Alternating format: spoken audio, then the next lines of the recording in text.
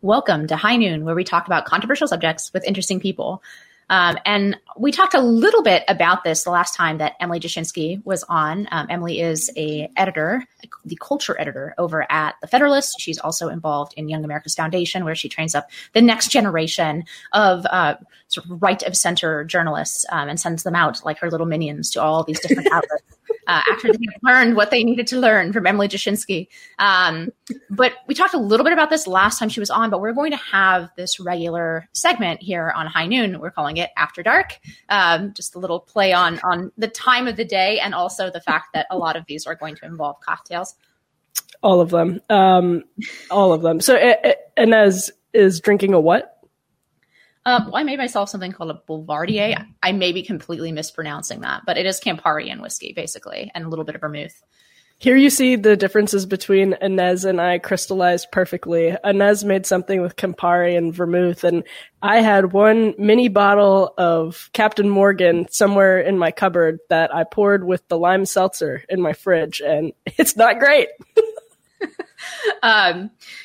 So I think that's just a function of you calling me old and decrepit. Like in the last time we did this, you're like, oh, I am a young, adorable whippersnapper. I'm a young conservative and you're an elder millennial. So yeah, that's the advantage of being old. You have an actual bar cart with vermouth on it. No, but we are going to be doing this segment once a month, usually at the end of the month, the last Wednesday of the month, as we are doing it now. This will be released the last Wednesday, right before Thanksgiving.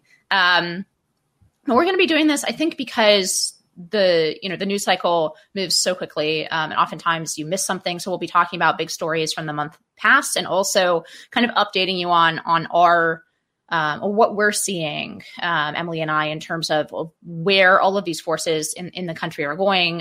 Whether I think we're going to have a little bit more of an optimistic take today. I think right now we feel pretty optimistic. Last month, I think we were a little more pessimistic. So it should be interesting to look back and see over the past month how our predictions for the future of the left and right in America, and more importantly of the country itself, are really going. But I want to open this up with the obvious thing that just broke. We're actually recording this on Friday evening.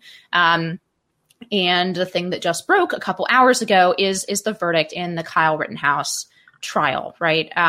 So Kyle Rittenhouse was found not guilty on all these counts, all the counts that were arrayed against him. The judge had actually dropped one gun charge that was based on a law that he found ridiculously vague. There were a series of exceptions. It was, anyway, the judge basically said this law is ridiculously vague. It doesn't actually make any sense. And he actually dropped that charge. But the other 5 charges, all related to Kyle's actions that night in Kenosha during the riots, including killing in self-defense. I think we can now say that.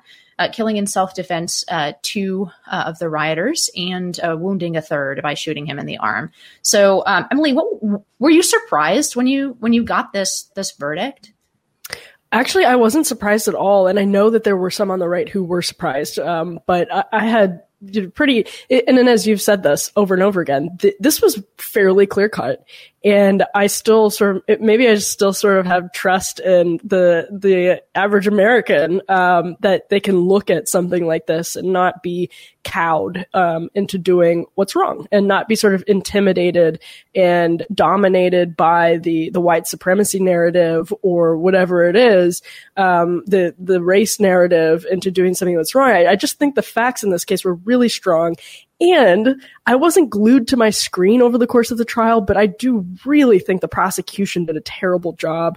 They looked like they were grasping at straws. They looked like they were flailing. The defense seemed so much more prepared. So the evidence was already, I think, more clearly on one side or the other. But when you layer just a poor theatrics, and a poor performance from the prosecution on top of the existing sort of factual burden, I wasn't really surprised at all. Yeah, and poor trigger discipline on the part of the prosecutor, pointing gun at the jury and the courtroom. So bad. Yeah, I mean, I think there are kind of two strains, as you said, of people who were for whom this verdict is unexpected, right? One is, and I kind of want to take each one of these in turn. One is folks in the left, or maybe even the center, who just watch the mainstream or the corporate media And as you say, they wildly mischaracterized what was going on in the courtroom. I mean, one particular incident that really shocked me was to see actually a local Fox affiliate the day that the guy who survived getting shot by Kyle Rittenhouse took the stand. He basically blew up the prosecution's case, right? He was a witness for the prosecution, but he basically blew up the prosecutor's case by saying, in fact, yes, he had his hands up with his weapon, but that he had lowered it and lowered his hands and pointed his weapon at Kyle, and that's when Kyle shot him. Grosskreutz. That would be Gage Grosskreutz. Yes, that's right. And the way that was covered in local media was, victim takes stand, testifies that his hands were up. That's beyond sort of bias. That's actively misleading about what the guy actually testified to. And so folks who are watching that coverage, absolutely, I can see how they would be shocked and angered by this verdict. You even had, do you remember I think it was somebody from the Young Turks, who said she didn't know that the victims in this case were white. Yeah. I saw several people say that. And if you look at the news coverage, including coverage from this week, you can see the AP, for example, identifying Rittenhouse as white and then not racially identifying his victims, or I shouldn't say his victims, but the men he killed. That seems like a simple thing. It maybe seems anodyne, but when you think about the narrative that puts in someone's mind, that he's at, and I continued to hear this in the coverage, that he was at protests, that he was at Black Lives Matter protests. Well, first of all, he was at a riot. And secondly, if you're making it salient that he was at a BLM event, then you should probably say what race everybody was involved in. Otherwise, if you're going to name his race, you're making it sound like he went and slaughtered a bunch of innocent Black protesters. Yeah, I mean, the level of misleading coverage was insane. And actually, I think Bari Weiss had a great piece that I only skimmed because she just published it right before we came on, but about how, this should be a wake-up call for people. If this verdict surprises you in that way, from that direction, then you really need to look at what media you're consuming, right? Because they have misled you, and in a very factually checkable way, right? In a way where if you actually went and listened to the testimony, you would see that what they were writing about it was not just a perspective or biased. It's actively wrong and misleading you about what happened in that courtroom. And I think that's totally true in one part of this. The other set of folks who are surprised by this are people on the sort of black-pilled right? Because they believed that the court system was so utterly corrupt, that our institutions are so corrupt, that we could not deliver a just verdict, that the jurors would be intimidated by, for example, the threat of having their names released, the threat of which maybe you could talk a little bit about MSNBC getting in trouble here, but the politics surrounding the case and the media coverage surrounding the case would make it impossible for jurors to do their job in an impartial way and actually take into account only the evidence that was presented in the courtroom. Do you want to talk a little bit about that? I mean, does this make you more white-pilled about America's future or institutions? And sort of what would be your response to somebody who is perhaps pleasantly surprised by this verdict, but nonetheless is very surprised? I think it is surprising when America's institutions meet their expectations now, because we are drowning in institutional failure. That said, I also think that institutional failure is often from the top down. And this is a case where the power was in the hands of average people who had the misfortune of being selected for jury duty down in Kenosha, which, by the way, is about an hour from where I grew up. And that's a really interesting contrast to most of the institutional failure that we see now, which is coming from powerful journalists, powerful lawmakers, in this case, this was power in the hands of ordinary civilians. And I guess I think it's unwise for us to underestimate the extent to which the sort of woke conditioning does dominate the minds of people in Generation Z and millennials, like both of us. But at the same time, facts, when they're laid out in front of people, they should still stand, there are always outliers, but this case is, to your point, it was pretty clear cut. The facts were clearly in one direction. And yeah, maybe that is a white pill, I guess. I guess the pessimistic way of looking at it is that, the standard is now incredibly clear. So if you are fortunate, for example, it's easy to imagine this trial going the other way if there hadn't been actual live footage streamed of a lot of these incidences. I mean, how rarely in these kinds of altercations do you get actual footage of what happened? Not every single thing that happened that had a video to go with it, but a lot of it did. Right. In this case, which allowed the New York Times, of all places, to do this sort of minute by minute breakdown about where Kyle was, where the people attacking him were, piecing together sort of reports from different, literally block by block in this altercation. And I should say this conflagration going on in Kenosha. And, I guess the pessimistic way of thinking about this would be, imagine how this trial might have gone if not for that documentation. Well, and this is where we see the double-edged sword of new media, in that it is actually documented that the reporter for the New York Times left that night where the Rittenhouse incidents happened. It is documented that the New York Times reporter left because it was going to get dangerous. Fair enough, but you have to have the eyes of the defenders of our democracy on the ground. That's the sort of public's window into these things as they happen. And there were journalists from the Daily Caller and Town Hall and the Blaze who stayed there and got a wealth of the footage that we rely on to understand what happened that night. And on the other hand, though, would any of this have happened if the mindless blue checks hadn't spent the summer signaling their virtue on Twitter in a way that fanned the flames of riots? I don't think that it would have. I think the groupthink that is incentivized on the sort of gamification of our public discourse that is Twitter. I think the level of groupthink and virtue signaling that's incentivized on there really fanned the flames and created this climate where rioting was sort of implicitly described as moral or at least justifiable. And you have people like Governor Tony Evers of Wisconsin being too intimidated by the prospect of being on the wrong side of the BLM ideology to put the National Guard troops in when they needed to be in. And 35 small businesses were destroyed. People's lives were ended. It's unbelievable the destruction that happened because leaders were intimidated out of doing the right thing, or maybe like morally prostrate to BLM. But so that's sort of, to me, I see this as a very good case study in the double-edged sword of social media, in that it is the problem, but it is also in some ways the solution. Of course, that doesn't make it great that we have social media. It just means we can also use social media, I guess, to assuage some of the problems it creates. I'm you're gonna have to forgive me in advance because I'm gonna go on a bit of a rant here, because this is what really pissed me off about this entire situation.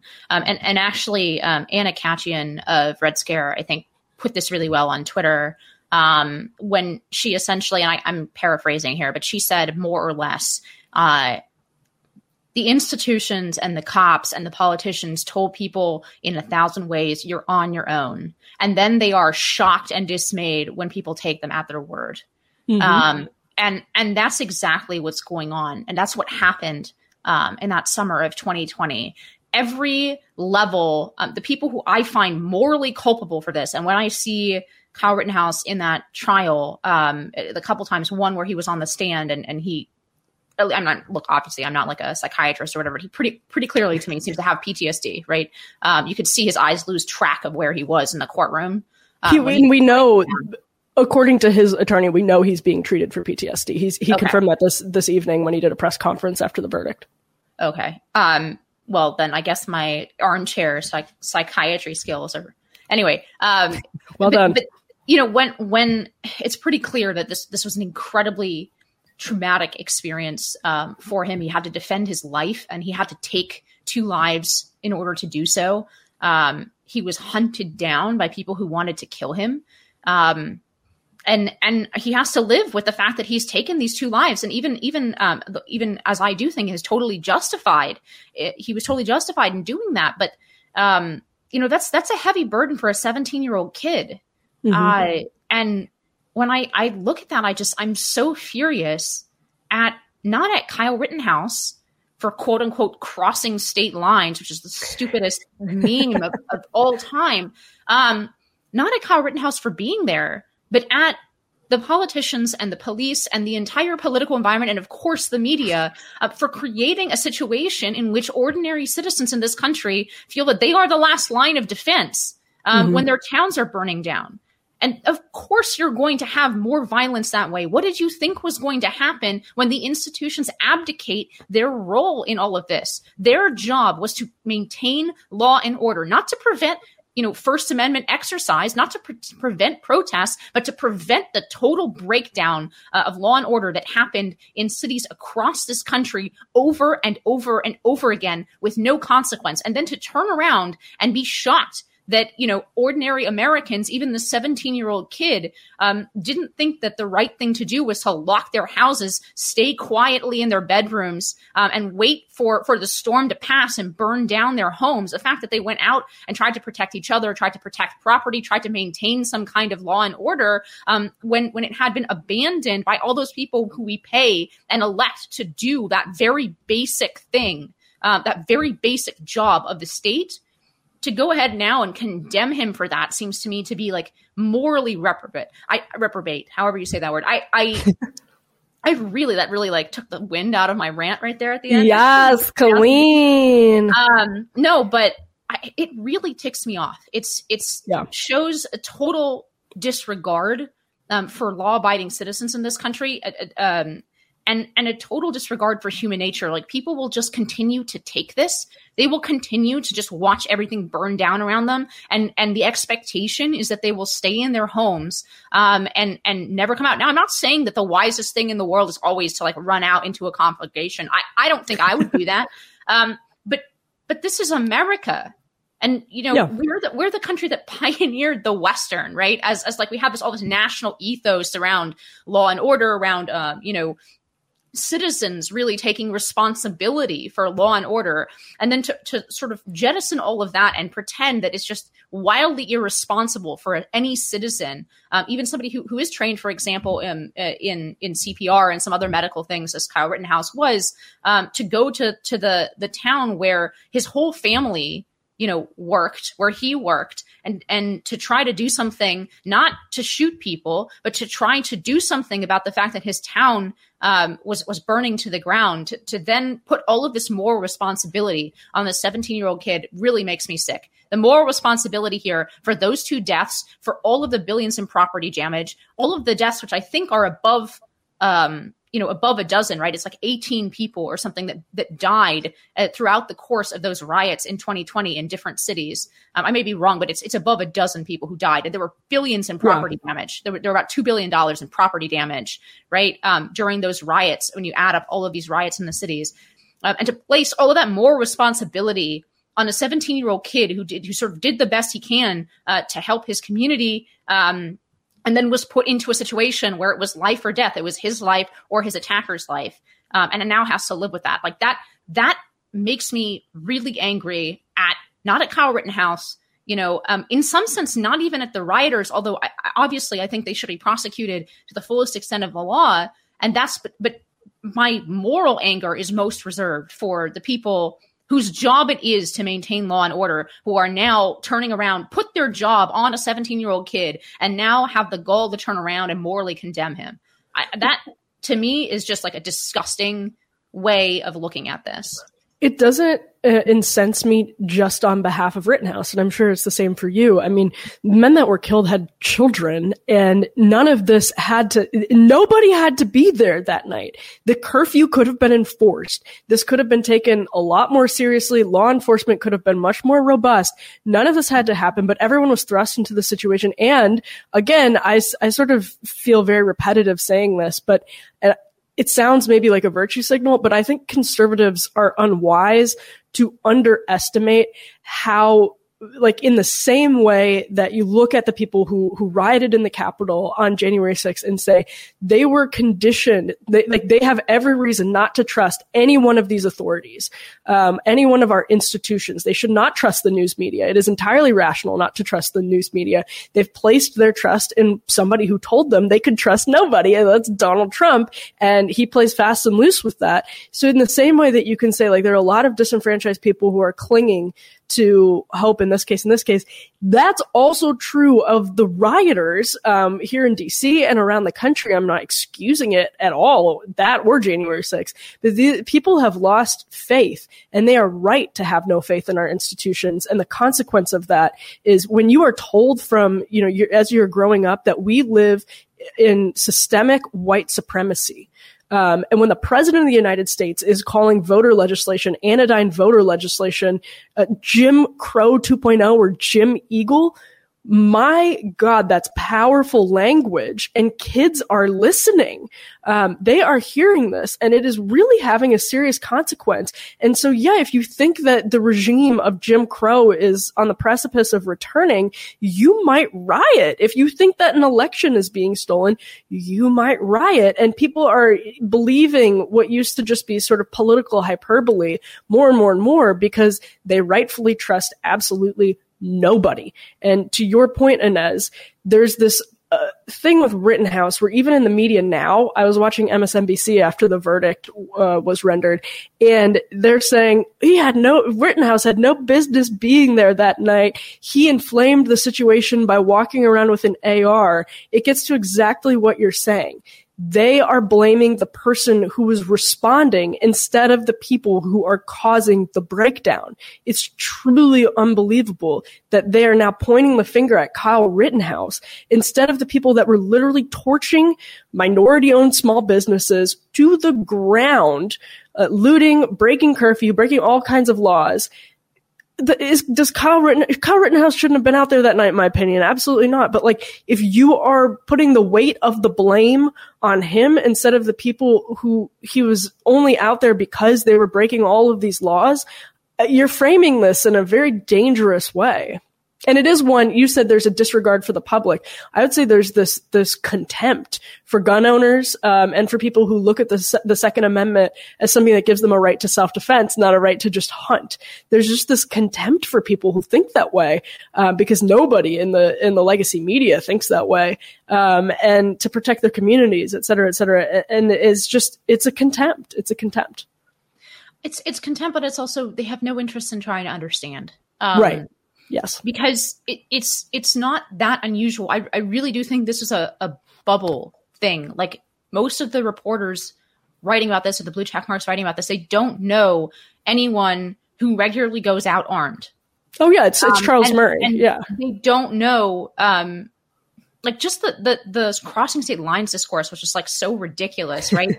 As though it's not a totally ordinary thing in most of the country, especially alongside the state borders, to drive 30 minutes while armed. It's like a completely normal thing. My favorite one of these responses, I think it was on MSNBC, was like, "This is a license for civilians to carry guns." Like, do you know that in America? This is not new information. They were saying that a lot in the coverage. They were saying this is going to embolden people who want to enact vigilante justice. Joyce Vance, as a legal analyst on MSNBC, got on the air right after and said, "Does this verdict make us safer?" And her implication was no, it makes us less safe because people are going to arm themselves to protect their communities. And it's just like, how are you twisting the logic here to see that as the problem? Not everyone is that one journalist from like 2 or 3 years ago who saw earplugs on the ground and is like, "I think these are rubber bullets, guys." Like, not everybody in America is that. look, I'm an effete cosmopolitan elite drinking That's like true, a you are. cocktail. Like it's not really sort of my my scene either. Like I've shot guns a few times, I've gone to the range, but it's not something I do, for fun. And it's not kind of part of my daily life. But my God, have you ever left like a big blue city? I mean, guns are part of American life. I know people from blue states on the East Coast, people who I love, who shot guns for the first time and cried. It was like very traumatic for them in their 20s. So the first time they went to like a target range and shot guns, it made them cry. I didn't cry, but I would say when I first went to the range, I think I was a sophomore in college, and I was afraid. I was afraid to pull the trigger, right? Even at the range, like I had this fear around it. And then of course, once you do it a few times, you lose that fear. But, and just there is this huge cultural divide over guns. But I actually want to go back to something you said a little bit earlier about the January 6th. Because it was like riot. really smart, probably. It was probably really smart. It was very smart, but about the January 6th rioters. And for those who don't know, Emily was actually there as a reporter, not as a barrier jumper. She was there for a large part of it. And sort of observed firsthand what was going on. I'm a survivor. Right. She wrote about it, and she also went on some podcasts to talk about it. Well worth your time if you want a very accurate and balanced way of what actually happened in front of that Capitol from her vantage point. Obviously, she didn't see everything that happened. But what do you think about this? Because there was another sentence handed down in the last 48 hours, right? And that was the sentence for the QAnon shaman who got, I think, 41 months or roughly. So got a few years in prison for apparently they couldn't really prove that he was breaking in. But they did get him on some minor charges. They threw the book at him for those minor charges, and he ends up with about 3 years in prison. What do you think about that verdict? Do you think it was a just verdict? And what does that case tell us about sort of whether our justice system is still administering justice impartially? Yeah, and I'm curious for your sort of legal analysis on that question, because I don't have a law degree, but I will say Jonathan Last, of all people, wrote something interesting on this where he called for a sort of beer summit 2.0 where Joe Biden should pardon the QAnon shaman and bring him to the White House and sort of talk through the level of institutional distrust that led him to believe, as he now concedes falsely, that the election was stolen in some of these like ludicrous arguments. And I think that's really interesting, but I think this is the wrong case to make that point about, because this is somebody who's like clearly very mentally ill. He was like a roving protester, traveled around the West Coast, probably the entire country. I mean, he was in Washington that day doing this sort of thing. I think some of the more mundane cases, like the woman who took a private plane to DC and seemingly normal small business owner from Texas, pretty wealthy, that would be the more interesting beer summit from my perspective, where there's no sort of like mental illness or anything like that, or like very extreme beliefs involved. That would actually be really interesting from my perspective, because I did see just a lot of, on that day, people, very ordinary people. It was a more blue collar crowd than you would see at a Tea Party rally, probably. But it was just like a lot of ordinary people. I talked to a woman I was walking with them down Constitution Avenue. So as we're walking from President Trump's speech to the Capitol, woman from my hometown. I was just talking to people randomly, like you're supposed to do as a journalist. And I'm talking to this woman who worked in the 6,000 person town that I grew up in. She had never even voted in a presidential election before voting for Donald Trump. She was a retail worker, very sweet, very normal. And she fully believed all of the things that were being said by the kind of MAGA camp about the election. That's the beer summit.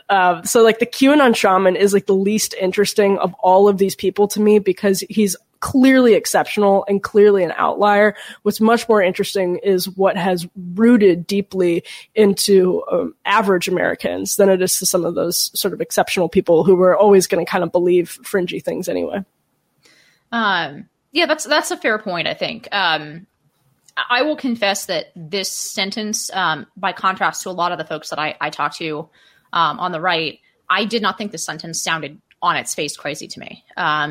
It makes sense to me that given the political scale of rioting in front and then, going into the Capitol building and seating yourself in the U.S. Senate or in the House, I can't remember which side he went into, but it makes sense to me that they would throw the book at that case. With the intent, by the way, to disrupt the legislative procedure of certifying the election, which is very different than...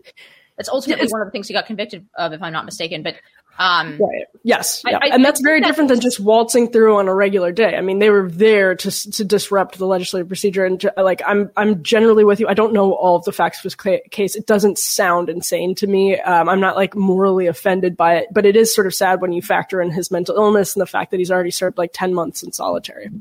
Yeah. So actually what concerns me about some of these cases, well, there are two things that concern me about the January 6th cases. One is the length of time in detention before the trial. I legitimately think that that's a problem, which is a subspecies of the larger problem here, which is if we're talking about losing faith and people who have already lost faith with the institutions, right? There really isn't, and that's why this Rittenhouse verdict, I think, was somewhat of a white pill for so many people on the right. They've lost the expectation that justice is going to be administered impartially across the political spectrum. When you see the rioters from 2020 get away largely scot-free, there have been very few convictions. There's been very few consequences, despite all of the devastation and destruction that we've been talking about for the last, 20 minutes. There has been very little, there have been very few consequences for those folks, right? And so when we look at the book being thrown at the January 6th rioters, even this man who's obviously mentally, he's competent to stand trial. That's a higher bar, but he's obviously got mental issues, right? This guy, the shaman with the horns. But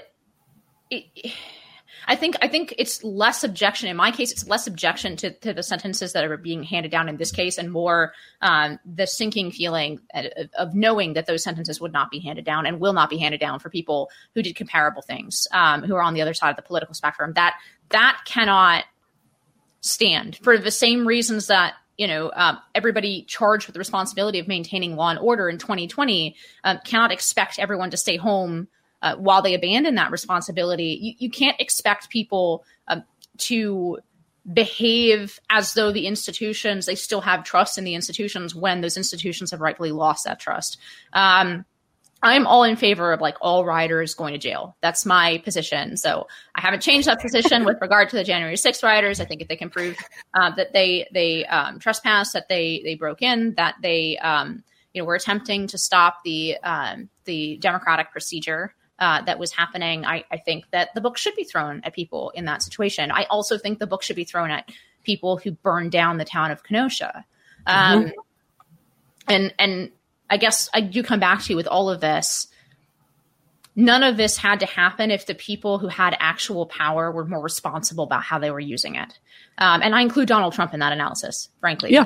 It's even if he's right about, and it's not that the claims regarding the election are some of them are just completely, factually false, right? But a lot of them are not. I mean, there was that entire Time magazine piece that was basically, I mean, if it had been written by somebody on the right, people would have been like, oh, this is hysterical, Alex Jones stuff, where they said, yeah, we literally got together in small rooms and we coordinated cabals and the social media companies. And we made sure that we got rid of bad stories and we changed the laws before the election. There was a concerted effort to do that, all because we knew we couldn't survive Donald Trump getting another term. So in that sense, I don't think those concerns are crazy. But I do think that a person who cares deeply about the future of this country, even when cheated, has to think about his words and the power that he really has over people. And that's always been one of my problems with Donald Trump, honestly. I think he takes himself too seriously and the country not seriously enough.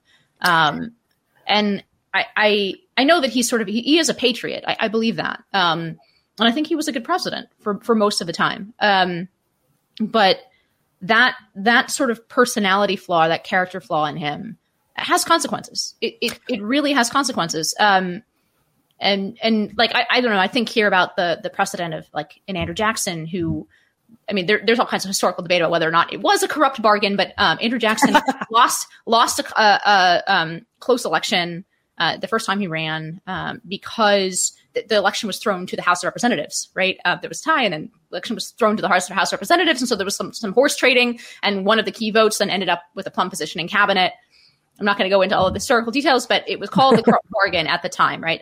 There was the feeling, both from Jackson and from his followers, that he had been robbed of that presidential election. He comes back 4 years later and he wins, right? But he concedes, and Nixon concedes, right? In 1960, when we know, I'm fairly confident in just straight up saying this without the allegedly, that Joe Kennedy definitely rigged the election for his son, right? For JFK. Yeah. And so, Nixon had very good reason to believe that the election had been stolen from him, but he conceded in 1960 because the peaceful transfer of power and the faith in the American election system is something that people should take seriously. Obviously, the left doesn't take that seriously anymore, but I don't think Donald Trump took that seriously. I don't think he took his responsibility as a voice that people would listen to seriously.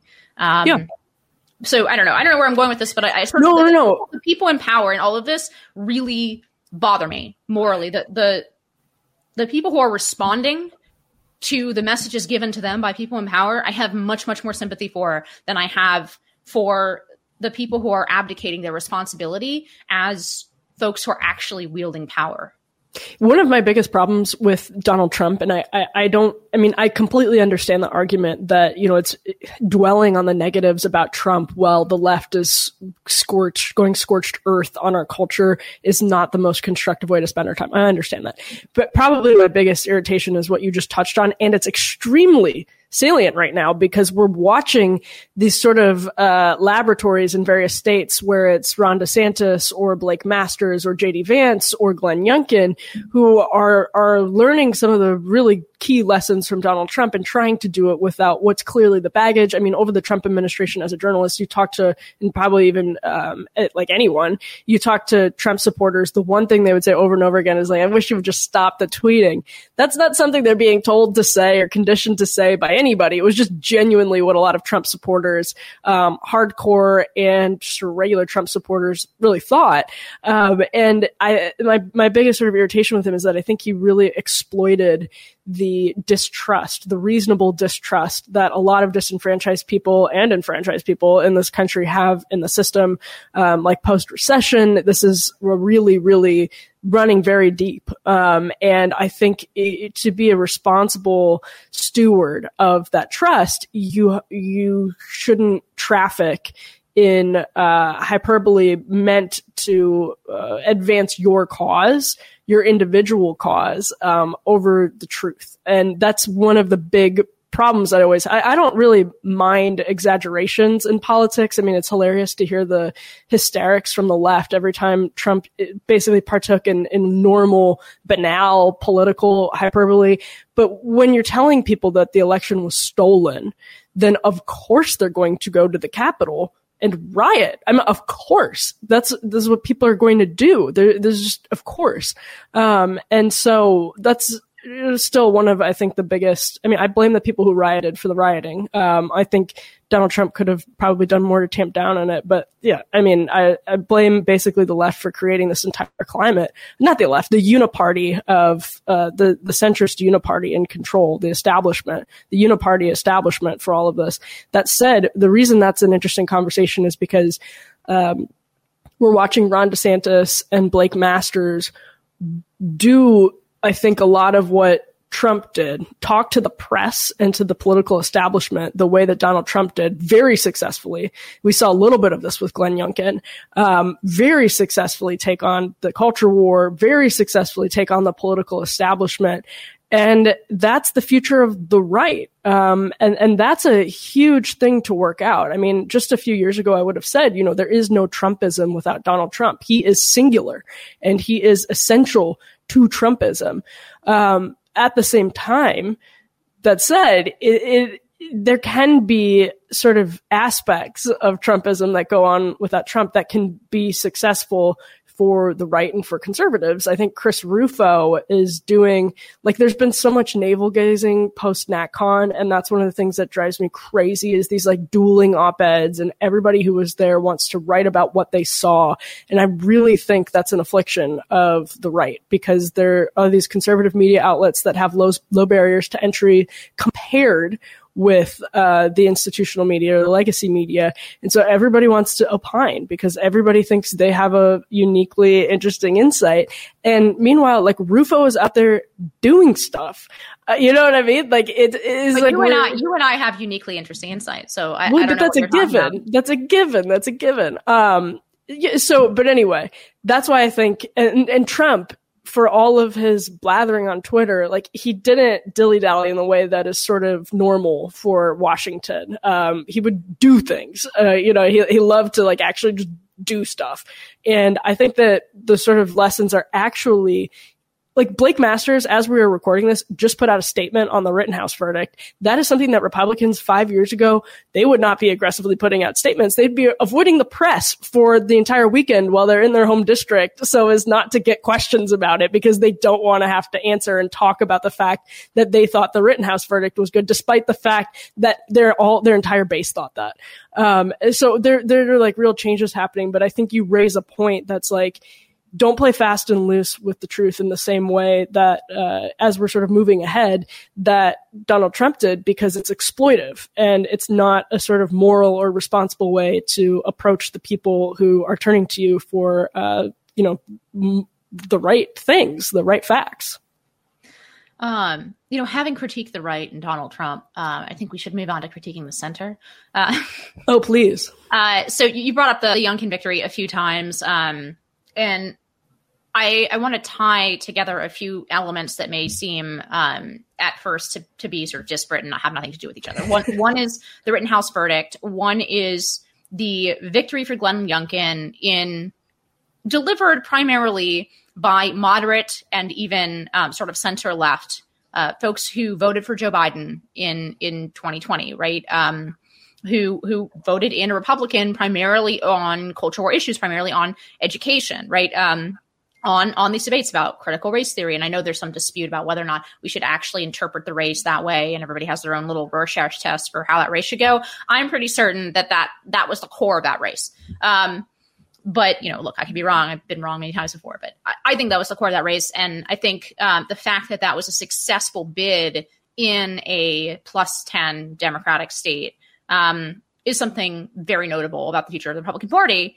And finally, stuff that's been going on at Yale Law School, which at first glance, who cares what goes on at Yale Law School? They're only run the world after they graduate. But it does tend to be insular, and there's a lot of sort of personalities in things that seem almost gossipy about the series of stories that have been happening at Yale Law School, where administrators, totally unrelated stories, where administrators have told students that they're to me, the common thread here is administrators telling students, representatives of the university, telling students that their careers as lawyers would be in jeopardy because they wouldn't do something the administration wanted for political reasons. In one case, it was denounce Professor Amy Chua for something that these students who are now suing say was not true, that the university wanted them to attest to things that were not true and threaten their careers over it. Then there was a kid who sent out an email including the horrible word trap house, right? Yes. Party, which would be kind of a typical woke story on a college campus, right? The kind of thing that is really important, but I feel like at this point everybody knows about, right? that there are these woke mobs on college campuses, and they get offended over something utterly ridiculous. But the twist in this story was that the administration, called in this kid and basically threatened his career. Said, "Oh, we're going to have to send this to the bar as a character and fitness section of the bar. You wouldn't want anything to happen. You need to sign this prefabricated apology statement, right? This is kind of like Soviet tactics, right? Again." The notable thing to me about that was how it's advanced into the administration, but that's in some sense predictable. But the thing that I see in common with all three of those stories, and actually I should add something to the Yale story, at the end of this saga so far, the dean who had acted really atrociously up till this point actually wrote out an email reaffirming Yale Law School's commitment to free speech, reaffirming the Federalist Society's right to exist on campus, although she stopped short of actually apologizing to the student, Trent. But it was, sort of too little too late for a lot of people. And I totally understand that perspective and kind of agree with it. I think it is too little too late for this dean. But yes. The reason that I bring that up is that you had this sort of buckling of an administration in Yale Law School that was going along with the very worst of sort of the illiberal woke left, and then had to backpedal, right? Because they came under so much pressure that they had to backpedal. So you have these three separate incidents. You have the regrettably at this point surprising verdict to some people of a very clear, just verdict in the Rittenhouse trial of an institution functioning as though it should in the court system. You have a victory to Glenn Youngkin, who's a moderate Republican, but on the basis of cultural issues delivered by people mostly center and center left, like the people who flipped that election. And then you have the heart of the institutional beast, the dean of Yale Law School, having to backtrack on her sort of woke pronouncements of the past and the university's behavior, even though that behavior is totally atrocious. I would say that hits similarly to me because I expect the atrocious behavior, and I'm not sure that I would expect her to backtrack.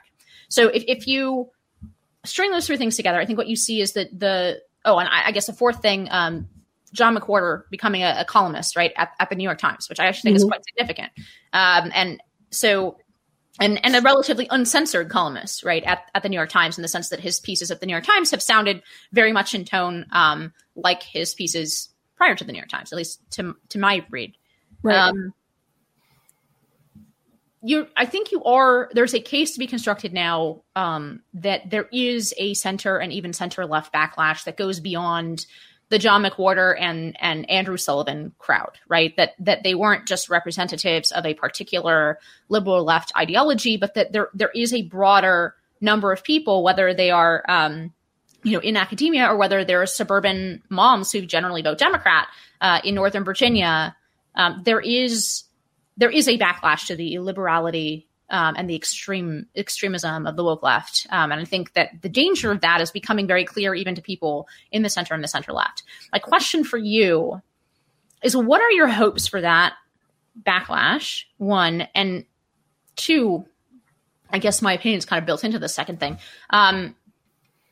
Because they are on the center and because they're coming to this place of seeing this danger from the left for the first time, when folks on the right have seen it for a much longer period of time, at least a decade.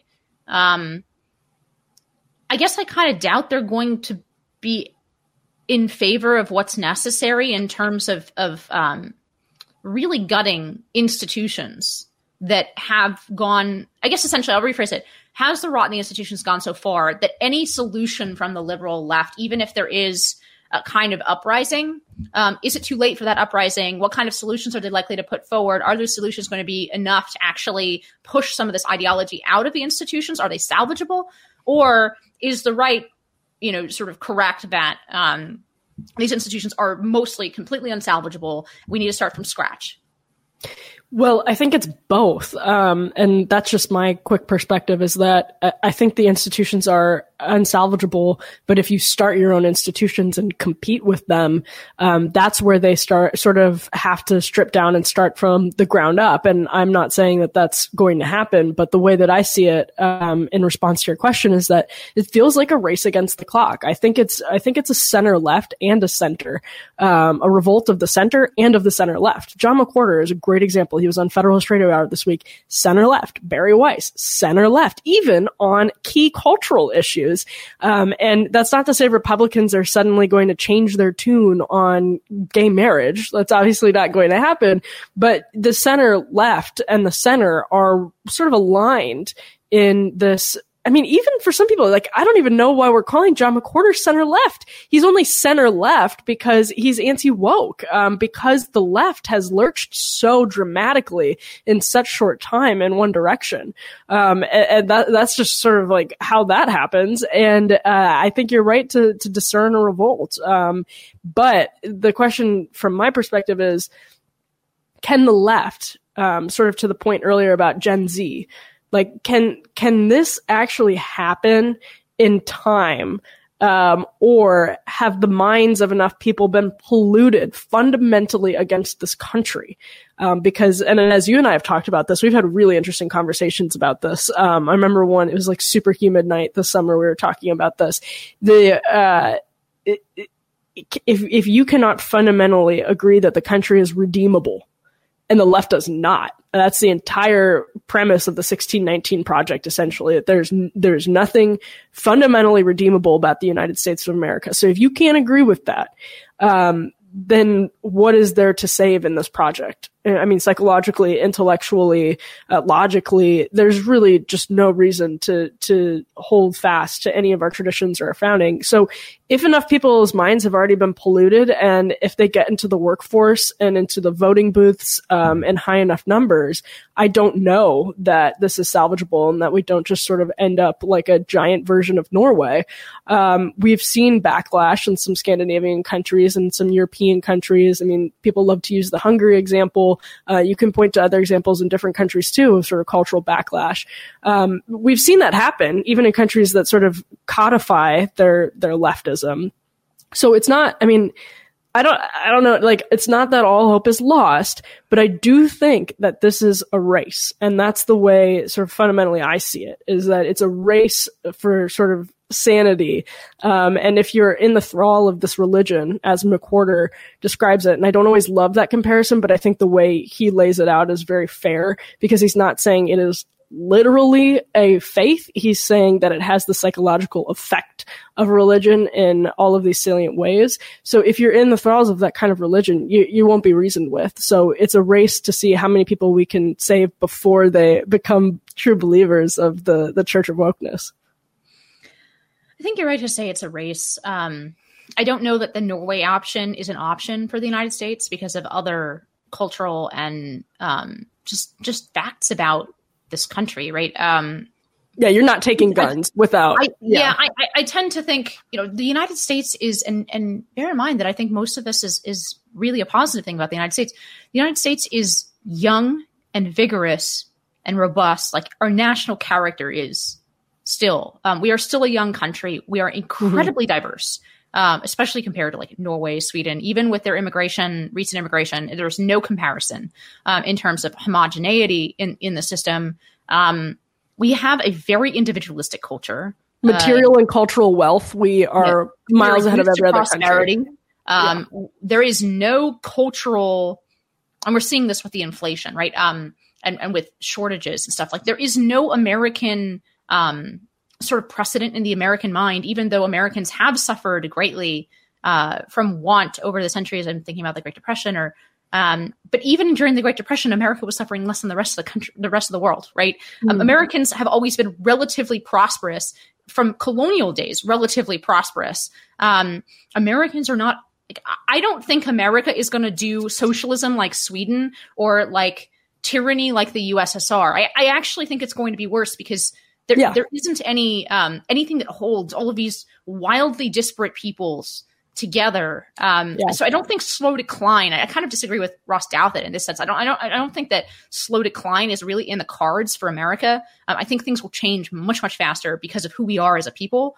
And I think all of those characteristics about us as a people are really great. But I think in this case, it's going to be spectacular, right? If we don't pull out of the dive, it's going to crash in a spectacular way. It's not going to sort of slowly decline in the way that old Europe did. I don't think that's kind of in the American cards. And you see this in how like completely incompetent, right, American institutions are in comparison to European, even the socialist institutions of like some European countries are less incompetent than the DMV here, right? It just we don't do government well.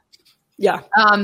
When it's because there's a huge chunk of us that doesn't want to do government well. Right. Yeah. Well, the best people in America are entrepreneurs. They make millions of dollars. They do all these other things. Actually, I think the show The Americans really portrays this well, even though initially it really ticked me off when I was watching it.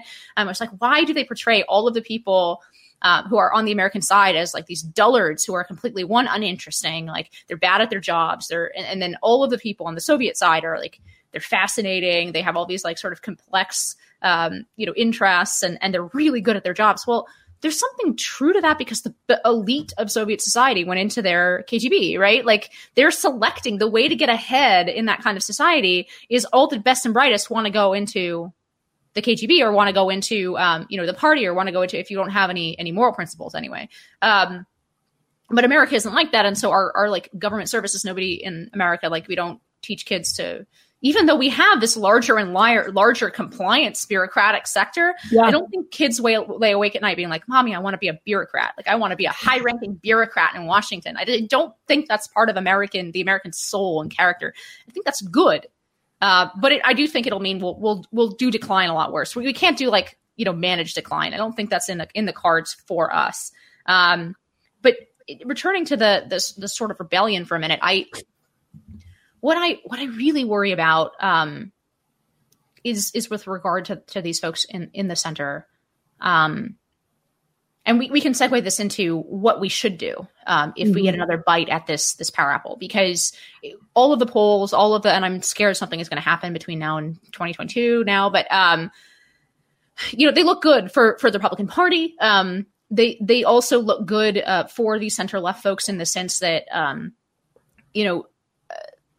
we're focusing on the most dangerous aspects of the left, and so I think when Trump is a little bit out of the picture and now that we've had this disastrous time under Joe Biden, I do think that, there will be a sort of coalition that develops. Whether it can hold together, I don't know. But, I think Youngkin shows that you can put together these different elements of the coalition. And you and I have chatted about this in the past, so whether it's possible to put together like a working class from Ohio, suburbs of Virginia coalition, right? There's a lot of reasons why that wouldn't work. But it seems for now, out of expedience, that is kind of coming together. That coalition is kind of coming together. What I worry about is that because of the race you were referring to, right? I kind of think we get one shot at this. And that the next people, whatever, if they're center left, whether they're right wing, the next people who are anti-woke, who take substantial power, political power, it seems to me that they have to make institutional and transformative change that stops that clock in a way, right? We have to radically change the education system in this country. We have to radically rein in bureaucratic power in this country.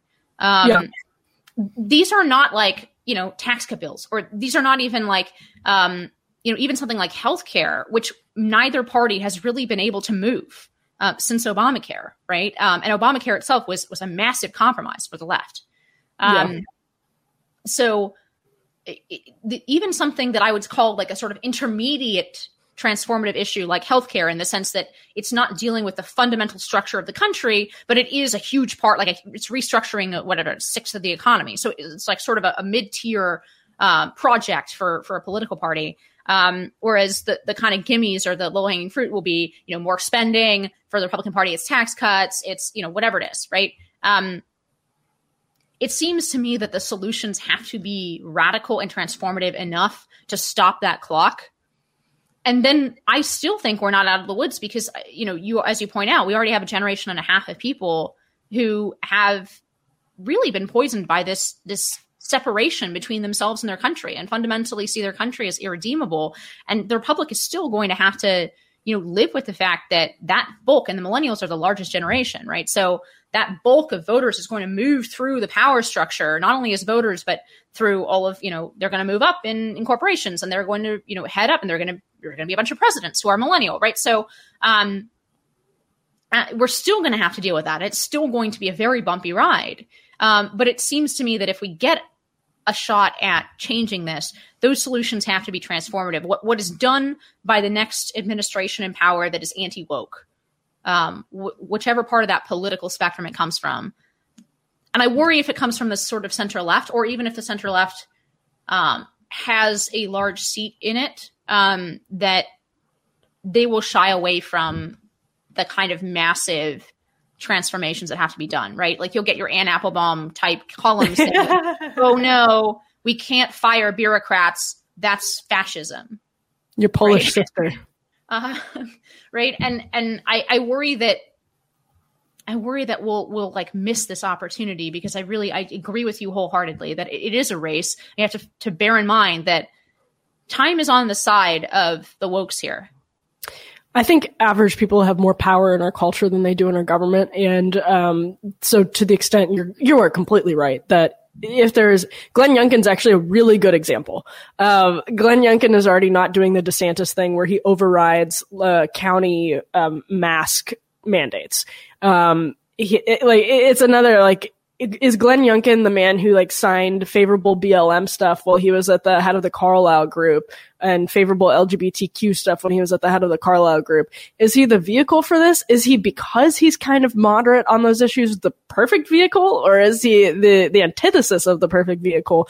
These are good questions. We don't have answers to them yet. We have reasons to be extremely skeptical, but I think you're completely right that center right, center left people don't have the stomach for radical transformation, but that's because they're still sort of responsive to a very unhealthy culture and legislation. So it's common sense that narrow legislation that bans literal racism from our education curricula, that's something that Republican governors should pass. Do I understand the Camille Foster argument? Absolutely. Do I think still, though, that there's a way to have a narrow ban on actual racist curricula? Absolutely. And most of the woke curricula would fall under racism. I mean, it absolutely would. Just if you swapped it out, I was talking to John McWhorter about this week, if you swapped it out with texts that were in favor of Jim Crow and you took away the context, people wouldn't know. They would be like, wow, this is really racist. So yeah, there's certain things like that can be done. But when I think about these issues, what scares me more than anything is just all of the trends that have created immense alienation, and that have, left us sort of on Facebook for our psychological comforts and our human relations. And on Instagram, we have a generation of people that has a stunning level of diagnosable mental illnesses. And I think we don't fully understand social media's impact on that yet. But when you look at what happened immediately after the iPhone was introduced, which is when I was in high school, is immediate. I mean, the effect seems to be immediate. We need more research on this, but that's what scares me even more than the sort of lack of legislative muster to handle these things, because I think our culture is going more deeply into a very dangerous place. And when you talk about the slow death of old Europe, it's interesting because America is an enlightenment project, but it's not a secular enlightenment project, and it never has been. And I don't think we've ever seen this level of secular modernity. Of course we haven't. That's the sort of point of modernity. But this is not something that Brett Weinstein and Heather Hang's new book is really good on this. Technology has hit a clip where it's evolving way faster than human nature can keep up with, that the human brain, the human body can keep up with. We're in a very anti-human time. And that sort of gives me hope in the sense that the sort of human nature can win out at the ballot box. And by human nature, I literally mean things like Glenn Youngkin getting elected, because you shouldn't put young men, you shouldn't enable young men to use the same restrooms as young women when they're hormonal teenagers. It's obviously unsafe. Those sorts of things, like Jordan Peterson's book being a runaway bestseller. There are sorts of things that, will human nature win out? Sure. But that still probably gets to the race part. Can the elites dominate this from top down? And I don't actually think legislation is the most powerful avenue, or the courts are the most powerful avenue here. Baroness Stutzman just settled this week after years of being, this is the most anti-American tragedy that I can think of legally. This woman who is just a sweet Christian florist, ended up having to pay $5,000 to these people who just keep suing her because she wouldn't serve a gay wedding. Wouldn't partake in, I think it was art, and as you know this better than I do, that celebrates a gay wedding. I mean, that's your canary in the coal mine, and that's been happening for years. So this is, to me, it's just, there's so few things that we can do legislatively that have the same power of things that we could do culturally. I think, I'm not sure I agree with that. I gotta think about it more, because that's good. I do think that legislation does, to this extent, I agree with like Sohrab Ahmari and some of the, like, legislation and culture are locked in a loop, right? 100%. Yes, I agree totally. We changed the culture with the Civil Rights Act, right? Yes, 100%. It wasn't just the enforcement of the law; it changed the culture. It's our norms. It affects our norms. 100%. You see this with marijuana. Yeah, I agree. Terry Schilling always says, like, absolutely, politics is downstream of culture, but culture is also downstream of politics. It's totally true. And as an aside, every time that is used wrong by that team, I get so frustrated because, Andrew Breitbart could not be accused by literally anyone of not caring about the culture war. And actually, I think that people are using his quote to mean something that he absolutely did not mean by it. Which is, he was trying to tell the Republican Party and the conservative movement that they needed to pay attention to culture. He wasn't specifying whether that would be legislation or like, but I think he understood we were beyond the point of dinner conversations, which was Reagan's solution, right? Reagan's solution in his farewell address. He points out everything that is happening to us now. He was very prophetic about it. But his solution at the end is, I don't know what to do about this other than, we need to have these conversations around our dinner table, and we need to change the culture. I think Breitbart was very, obviously not knocking Reagan here. He was leaving office in 1988 and 1989. Yeah. He had the benefit of. Breitbart said this in 2012, right? So totally different context. But I think he was doing the same wake up call. He was saying, expend your political capital on culture, because if you don't, you're going to lose everything. And I think in that way, he was also very prophetic. And I don't like people. I agree with their larger point, but I don't like people taking that quote, I think, out of context and to say that we shouldn't legislate on cultural issues, because that's kind of what they're saying. We shouldn't apply political solutions to cultural problems. I don't think that's what Andrew Breitbart was saying at all. But in any case, I want to close this out with, and every time I think we're going to do this on these After Dark episodes, but one thing, Emily, what's one thing that you have read or listened to in the last month that you think probably did not get the analysis or the coverage that it deserved, and maybe the listeners have not seen on their feeds yet?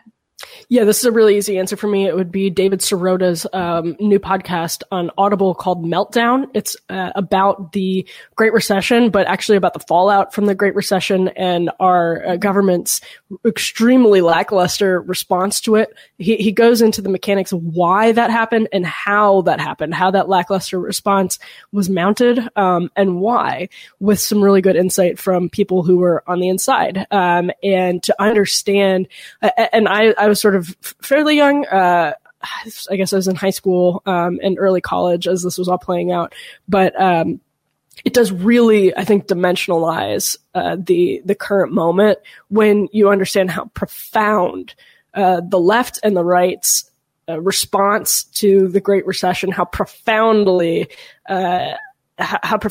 consequential that was, and the level of institutional distrust when you are reminded of the degree of loss that people suffered in sort of very specific personal accounts it adds a lot of perspective, I think, to the current moment, and it's super compelling. Srota's a good reporter, so I highly recommend that. Yeah, that sounds really fascinating. I'm going to have to check that out because I think it's something that people miss about the Tea Party all the time, right? A huge part of the response of the Tea Party was not just to like debt and spending, but was to the inherent unfairness of elites getting a bailout while everybody else did not. And I think that was a huge part of what launched the Tea Party, this feeling that the game is rigged. There's a whole episode on the Santelli rant. In David Srota's podcast, and it's very critical of it because the Santelli rant itself was kind of bailout in a different way. Yeah, but it was like anti-bailout in a sort of like in a different way. But it's very, very interesting to get fresh perspective on it. Yeah. No, I think a lot of the response to the Santelli rant was basically, they should not get a bailout. These are people who made responsible choices and responded to that. Santelli bailout, like they said, we don't agree with this bailout, but also they didn't want to bail out their neighbors, but they really didn't want to bail out the banks, right? Yeah. There was huge sentiment in the Tea Party. Basically, you made your bed and you lie with it. Like, And anyway, I think that's a really great recommendation. My recommendation is going to be this Manhattan Institute event that I attended in person, but you can watch on the YouTubes or on their site, Manhattan Institute. And the event is called Black Patriotism, the Case for Black Patriotism. It is a talk from Glenn Loury, and he gave a very similar talk at NatCon. So the talk is not new. He's also written up that case very, very persuasively. I mean, literally kind of brought a tear to my eye when I was listening to it. But what I want to point you to, that case, absolutely worth seeing, but I don't think it qualifies as undercovered because I saw it a lot of places, and probably chances are a lot of you have had the pleasure of either listening to or reading that case from Glenn Loury, which I think is well worth your time if you haven't. But the undercovered thing at this event was a response from a guy named John Wood, who works with an organization called Better Angels. But it was, I think, the best sort of check for myself that I've heard in terms of my instincts about, not about like BLM as an organization, for example. And he's definitely sort of center or right of center, but about the relationship, the complicated relationship that a lot of people in Black America have with the country. And I think the way that he presented that rebuttal, and I'm going to put rebuttal in quotes because it wasn't really a rebuttal. I mean, I think on a lot of things he agrees with the Glenn Loury perspective, but I think it was more of a defense for sensitivity and, a little bit of human understanding about how sometimes even justified rage can be unproductive. And it really did remind me of actually parts of his rebuttal, especially, for example, addressing like a type of honor culture. He doesn't use those words at all, but a type of honor culture among some sort of cultural strata of Black Americans that does lead to, for example, a lot of violence. I mean, that's something that they shared with the Irish when the Irish came with certain grievances, mostly against England, but then replicated in the United States. And obviously those experiences are different in a lot of ways, but it reminded me even of sort of my own experience culturally. There is such a thing as sort of passed down distrust and passed down generational stories. And it is important for us, I think, to remember that those stories of genuine oppression, no matter how much they are twisted by certain parts of the left and the woke left and in an unproductive ways, that those stories do hold a lot of pain. And that pain doesn't necessarily go away in like a generation or two, right? It does continue through families, and it results in attitudes, learned attitudes, both in relation to the world and also in relation specifically to patriotism or government or how you feel about your country. And I just thought it was really well worth listening to. It was a very serious case for understanding and a little bit of sensitivity. And it struck me that it must be particularly painful to have that kind of history in the country that to everyone else, like for folks like my parents and virtually everybody else who came to America voluntarily, has been the promised land. It has been the land of opportunity. And it has been that way for Black Americans as well. But I can understand that relationship is much more complicated than it is for anybody else. And it must have been particularly painful for that relationship to be one of oppression in the country that was sort of the land of freedom and opportunity for everyone else around the world and the beacon of hope for everyone else around the world. So highly recommend that rebuttal. I think that it's worth your time, kind of check some of your own premises. If you are in agreement with folks like me and Emily. And just to remind you all, we will be doing these After Dark episodes once a month. We'll be doing them. They'll be the last Wednesday of each month. So come check out our After Dark episodes. As always, we're always happy to hear from you. And thank you for listening. So thank you to our listeners. High Noon with Inez Setman, as well as After Dark, is a production of the Independent Women's Forum. As always, you can send comments and questions to inez.stetman@iwf.org. Please help us out by hitting the subscribe button, leaving us a comment or review on Apple Podcasts, Acast, Google Play, YouTube, or iwf.org, wherever else you get your podcasts. Be brave, and we'll see you next time on High Noon.